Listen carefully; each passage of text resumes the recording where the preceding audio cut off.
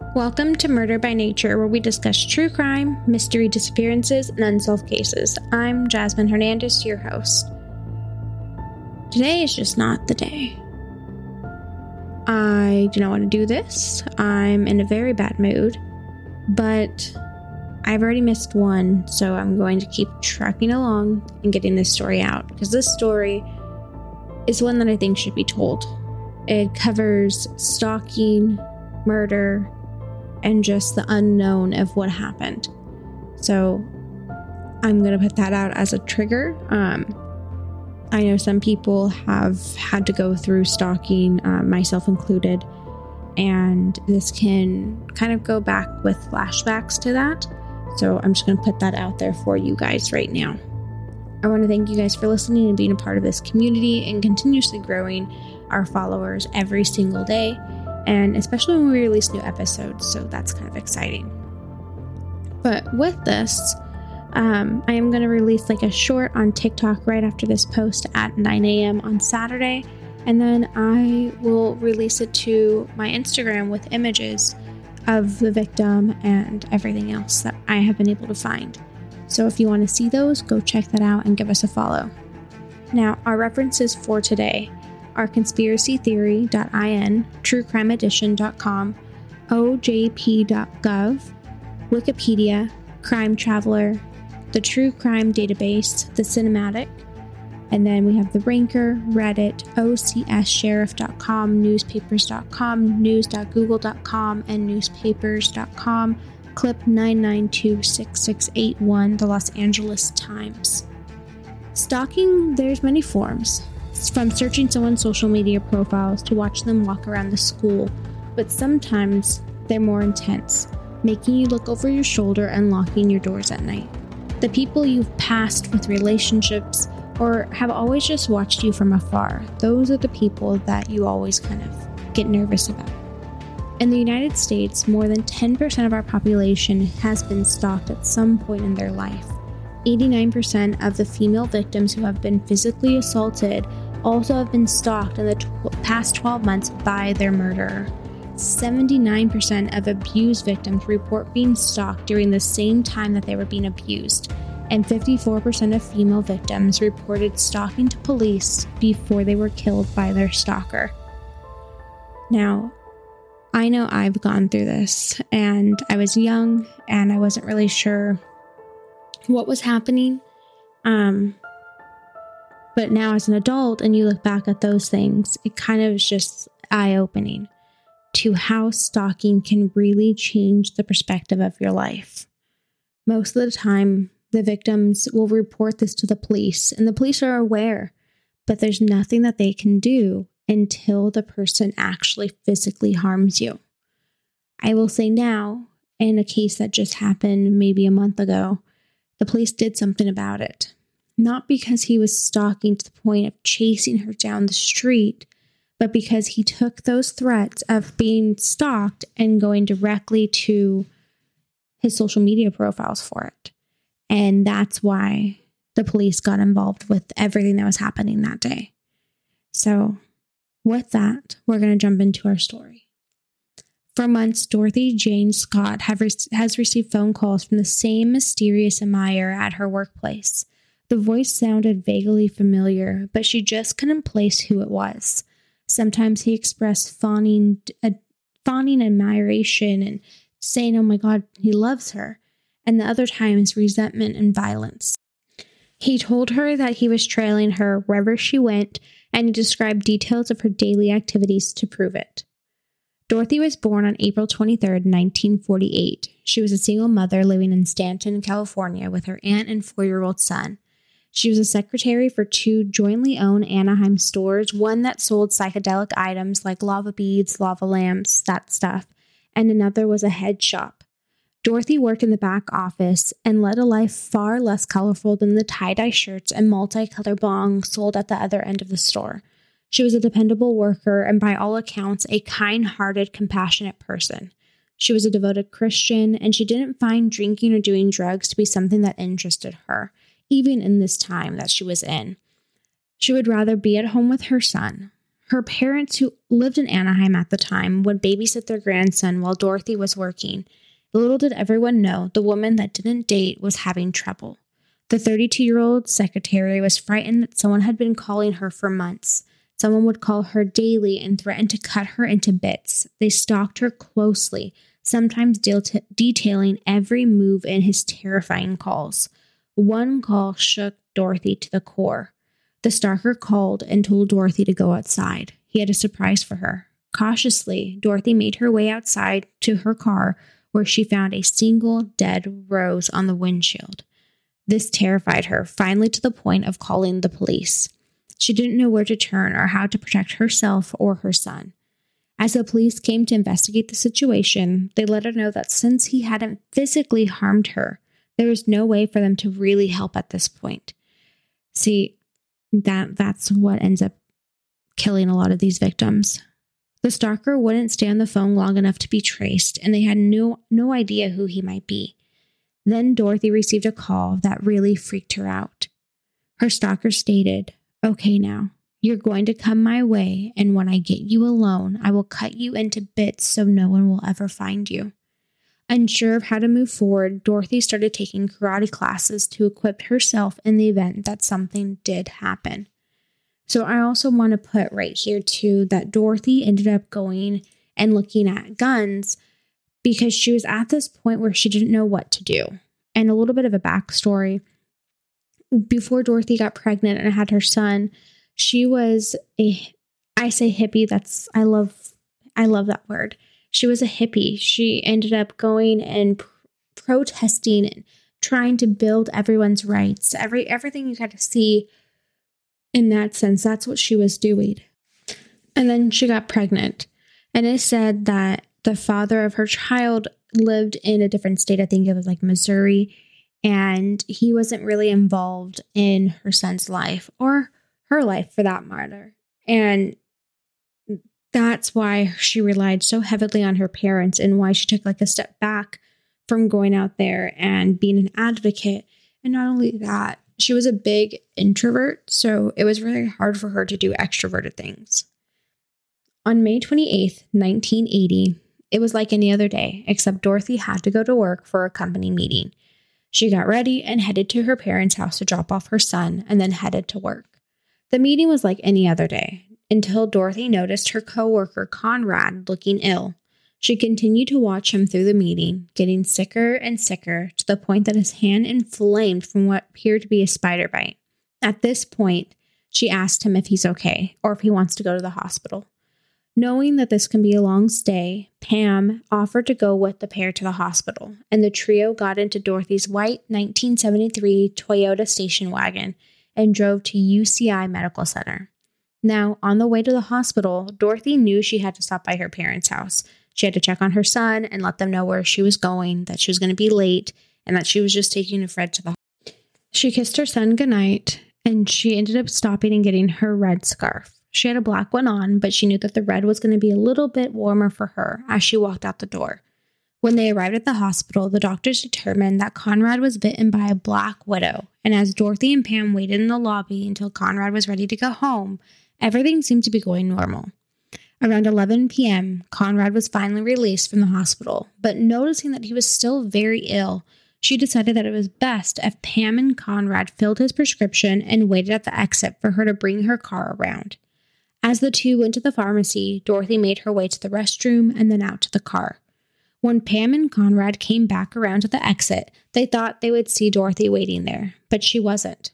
Strange to them, they decided that maybe she got held up and started walking towards the car. Suddenly, they were confronted by her vehicle driving erratically towards their direction with the headlights on full beam, blinding them as they waved their arms in the air to get her attention. The driver never stopped. As the vehicle swerved past them, making a sharp right turn out of the parking lot, confused by the situation, Pam and Conrad thought maybe an emergency had happened with her son. Her son was only 4 years old, and the two decided to remain at the hospital for 2 hours, thinking she would return, but she never did. Finally, Pam decided it was time to call Dorothy's parents and asked if they had any contact with their daughter. When Dorothy's mom answered the phone, she was confused. Dorothy wasn't there. And this was the people that she was with last. They hadn't heard from her. She was taking them to the hospital and they were worried. They were like, wait a second. Pam and Conrad decided it was time they called the police and reported Dorothy missing. The police took the initial report, but they didn't really take the report seriously. Dorothy was an adult, and just because she was not there didn't mean that something had happened to her. It wasn't until 4:30 a.m. on May 29th, 5 hours since Dorothy was last seen, that the police and families started to get very concerned. 10 miles from the hospital, the police had reported a vehicle on fire.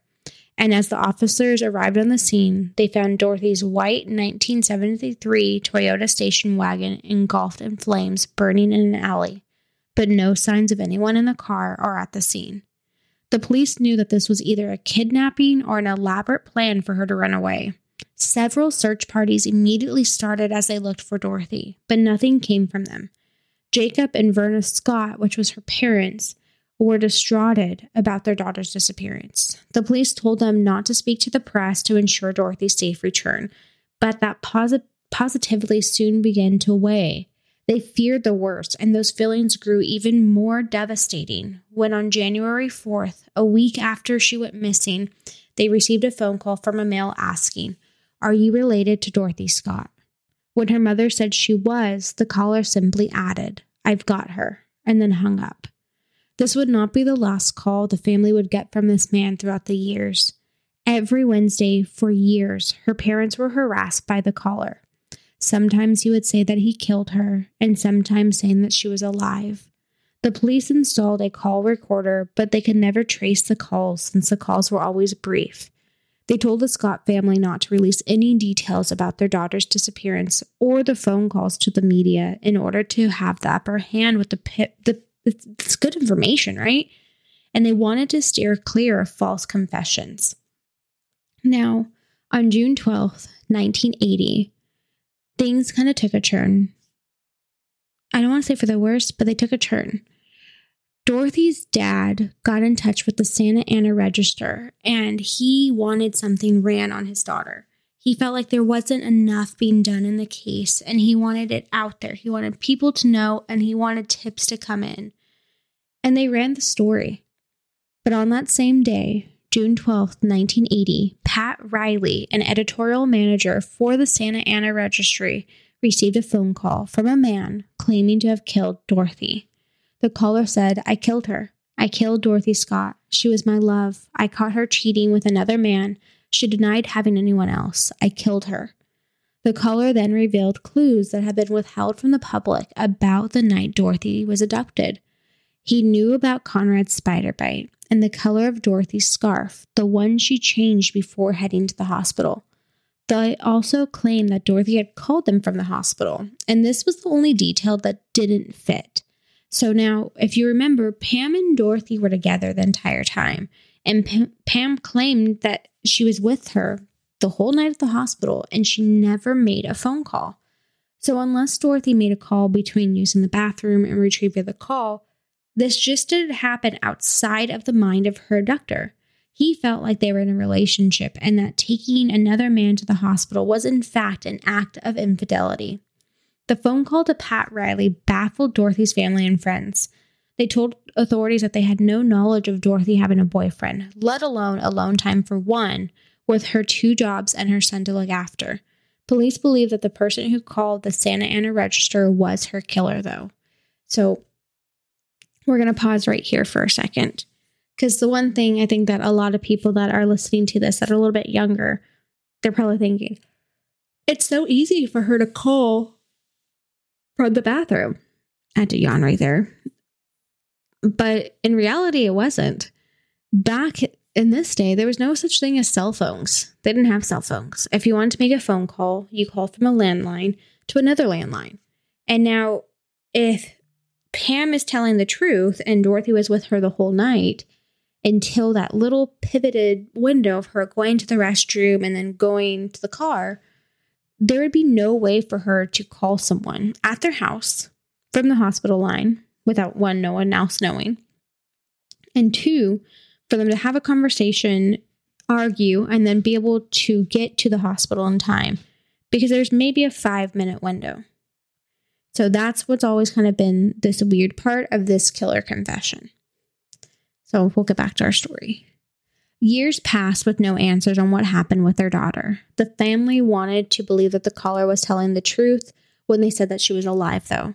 They kept their phone number the same just in case he would allow them to speak to their daughter, until one day the caller slipped up and called in the evening, only to find Dorothy's dad on the other end. The caller hung up and they didn't get a phone call again for 4 months. Now, there are theories that the caller got scared when Jacob answered, or they felt like Jacob could identify who he was. So this is another thing in this case. They always felt like the family knew who did this to their daughter. That with the way that he had all this information, he was watching them, he had their phone number, he knew this family. And that's why when she would get those phone calls, she would say, I know this voice, but I can't pinpoint it. I feel like maybe after he was continuously calling and calling and calling, maybe he stopped talking to them while he was in person to not get slipped up.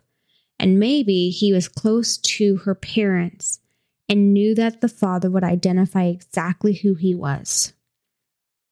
So 4 years after Dorothy's disappearance in August of 1984, a construction worker who was digging up an area to add a new telephone pole discovered the remains of a dog in the Santa Canyon Road, approximately 13 miles away from UC Irvine Medical Hospital. As he kept digging, he found a second set of bones, but this time it was the body of a partially burned human. As the police arrived, they found a turquoise ring and a watch that stopped working at 12:30 a.m. on May 29th, about an hour after Pam and Conrad finally saw Dorothy. Both the items were linked back to Dorothy Jane Scott. Investigators believed that the burn marks weren't from an attempt to burn the body. Even though her car was on fire, they don't believe that that's what happened. They believed it was actually the result of a brush fire that happened in October of 1982, which destroyed about 125 homes in the area. This gave police an idea of how long the body had been there. To fully confirm that this was Dorothy, they pulled the dental records that confirmed it was. The autopsy was never able to confirm the actual cause of her death, but the parents felt a sense of relief when they found the body. They said, before you don't know whether she was or she wasn't, it was a big relief. One hell of a relief. 2 days after the body was found, the family got another call. The caller asked, "Is Dorothy there?" and hung up. At her memorial service, there were a few bones that was able to be excavated from the site that could be buried in her casket. Dorothy's brother stepped up to the podium. "I spent time with her in her last days, a lot of time," began Jim Scott. "To me, she amplified the word give. She would just give and give and give, no matter what it cost her. She spent her last hours giving and being concerned about others." No one has been charged with the murder of Dorothy Jane Scott, but there has been one strong theory or suspect that her son believes is responsible for his mother's death. So her son ended up going a few years ago to another podcast and talking about who he thinks was the murderer. So we're going to go into that theory. Mike Butler, his sister, and him worked at the shop with Dorothy. Mike had become obsessed with her. He lived in the nearby mountains, and it is rumored that he was an unstable individual and perhaps involved in cult-like activities. Now, Dorothy's son claims law enforcement had their eye on this guy, but they never had enough information to arrest him. Scott believes that Butler is the stalker and the killer. He says that Mike Butler ran across Scott's father, so Dorothy Scott's father, and that's why he hung up. Because when Jacob answered the phone, he was afraid that Jacob would recognize his voice. He knew him. And it comes back. This theory, it kind of sticks with me a little bit because it all comes back. Now, Mike Butler was working at the same place, and he had the opportunity to follow her, know her schedule, because it linked up closely with his sister's. And he had an excuse to come around the area. The only issue is that there's no hard evidence to support this theory. Nothing was left behind. There's no fingerprints, anything. There's none of that. But looking into this theory, he was able to know everything. He knew their phone numbers. He had access to her schedule. He had access to her. He knew exactly what she was wearing in that meeting. On Reddit is where these theories kind of pop up. And there's another one. And it makes sense. So the night that Dorothy went missing, they had a work meeting. They were all sitting around talking. And it is a theory that maybe her murderer was in that room. And when they saw her giving attention to Conrad about a spider bite, they got erratic and they couldn't control the way that they were feeling, and they snapped because they knew what she was wearing beforehand. And then she went home and she changed. And they knew what she was wearing then. So that's a theory that's really floating around Reddit that I don't feel like the police took seriously. They never interviewed the people from her job. They just kind of, with whatever leads kind of came from them. I don't feel like there was a lot of investigation done to this, just simply for the fact that they felt like she was okay until they found her car. But even then, the research that was done, or at least the research that I was able to find, it doesn't seem like there was much done. In November of 1994, on Dorothy's birthday, her father, Jacob Scott, passed away. Verna Scott passed away in 2002, 22 years after her daughter's abduction. They never discovered what happened to Dorothy or who was responsible. This case remains unsolved. Now, tips can be called in to the Orange County Crime Stoppers website, which I'm going to link in the transcript as well as in my TikTok and my Instagram, but it's www.occrimestoppers.org. Now, like I was saying before, the police didn't have many leads, but one that came up during the investigation was also different than Mike Butler. 2 years after the disappearance of Dorothy Scott, Patricia Steinen went missing on July of 1982. Before her disappearance, Patricia called saying that her car was broken down and that there was no news. No one heard from Patricia again. Her car was found a few hours later on a fire in a field, just as Dorothy's car had been found. Similar to Dorothy, there was no signs of Patricia at the scene, and she was suspected of being kidnapped, maybe from the same person that took Dorothy. However, the majority of differences that was discovered between Patricia's case and Dorothy's case is that Patricia's family never received any threatening phone calls, and her disappearance still remains unsolved. They've never found her body, anything. I will cover this case on a TikTok or in a podcast because I feel like this one has to be known, and I just want to see if there was anything else that was happening in their lives that could have linked them together, just slightly. Now, my thoughts on this case. As I said in the beginning, I've dealt with a stalker, and I was young. I was 11 to 12 years old, and I would have someone, I don't know who they are, still to this day. I have no idea who this person is, but I know that they drove because we would get phone calls to my house, and they would call and ask for me, and they would call late, and sometimes I would have friends over and my mom would tell them, oh, she's not home. And then we'd hear someone drive by the front of the house, call back, and tell my mom exactly what I was doing in my room. It got to the point that my room was in the front of the house and my windows were out to the street, and they would knock on my windows. They would knock on our front door. They would just watch me, everything I was doing. So that's why I want to cover cases like this. I want to make sure that we're bringing light to these things that police don't really take seriously until they're too late. For me, luckily, we moved and I never heard from the person again because my mom took what was going on serious. I don't know if most families do that. And I mean, I was 12 years old. I didn't want to move. I was pissed. I didn't care. I was flattered, but I was 12. I didn't know the severity of what could happen in that situation. And most girls don't at that age. They want someone that's going to fawn over them and take care of them. They're not realizing what actually is happening. The obsession that grows with stalking and everything else that kind of comes in between. So if you are being stalked, or if you feel like someone is stalking you, please make sure that you're taking care of yourself. Report it to family, individuals, and the police, and continuously do so. I will say, make sure that you have some form of protection on you at all times, because you never know when that obsession is going to turn deadly. Now that brings us to the end of this episode. As always, thank you for listening to Murder by Nature. If you enjoyed our show, please rate us and review us on Apple Podcasts, Spotify, or any streaming platform that you're currently on. And be sure to come back next Saturday for a new episode. Until then, I am your host, Jasmine Hernandez. Don't forget to stay safe. Don't get murdered or murder people, you lovely humans.